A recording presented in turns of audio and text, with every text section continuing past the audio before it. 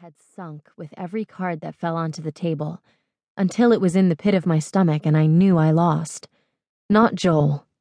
Me. You know he wasn't serious. When I say nothing, Kelly continues. About the bed. About you.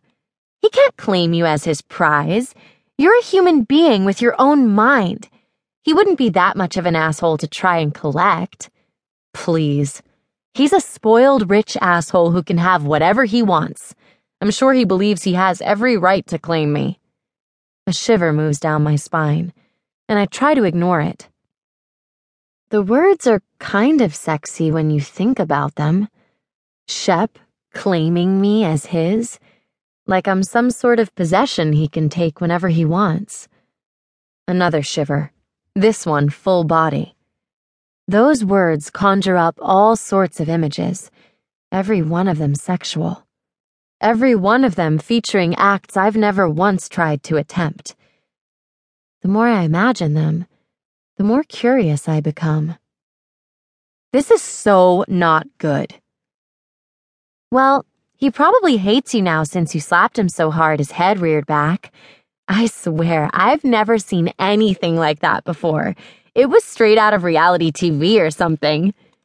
Kelly sounds downright excited by the spectacle I caused, which she probably is. I must admit, I'm pretty shocked by my behavior too. I can't believe I slapped him. I saw the flash of shock register in those dark eyes right before my palm made contact with his skin. Yes, I felt bad. Yes, I shouldn't have slapped him. But deep down inside, I know he deserved it. I shouldn't have hit him, I say, feeling an attack of guilt coming on. No, you shouldn't have, Kelly agrees. You'd probably be headmistress in his harem right now if you'd just been agreeable from the start. I burst out laughing and shake my head. It feels good to laugh.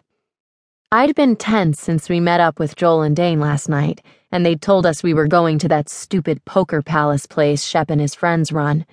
I'd known from the start the evening would end up crappy, and I'd been right.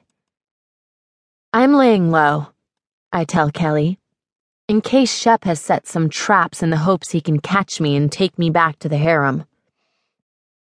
I'm guessing he's not interested any longer since you hit him in front of everyone. Why do her words bother me? I should be glad Shep isn't interested in me any longer. I'm not a toy that Joel can hand over and trade. I don't want to belong to Shepard Prescott in any way, shape, or form. Good, I say weakly when I realize Kelly's waiting for an answer. Serves him right to mess with me. But there's not much force behind my words. I feel bad for hitting him. And I can't help but have a what-if feeling, too, like, what would have happened if I hadn't slapped Shep? Would he have tried to charm the pants off of me? Would I have let him? Despite my still being with Joel at that moment? Would I have cheated on him in order to sample the Shep Prescott goods? Maybe. Ugh, that's not good. I'm not a cheater. I'm loyal. Not like I've had a ton of boyfriends. Fine, I've had 2 serious ones. But I don't mess around behind anyone's back.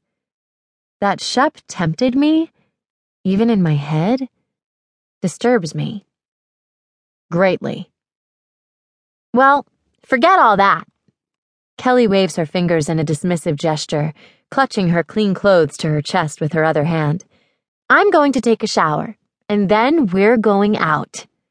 We are? I run my fingers through my still damp hair. I'd truly planned on laying low tonight. I have a paper due Tuesday I need to finish. Well, more like start. Yeah, Saturday night. Party at one of the frat houses. I got us an in. Kelly grins, looking pleased with herself. What about Dane? I ask warily. What about him? We're good. We're solid. He has a birthday party to go to. Guys getting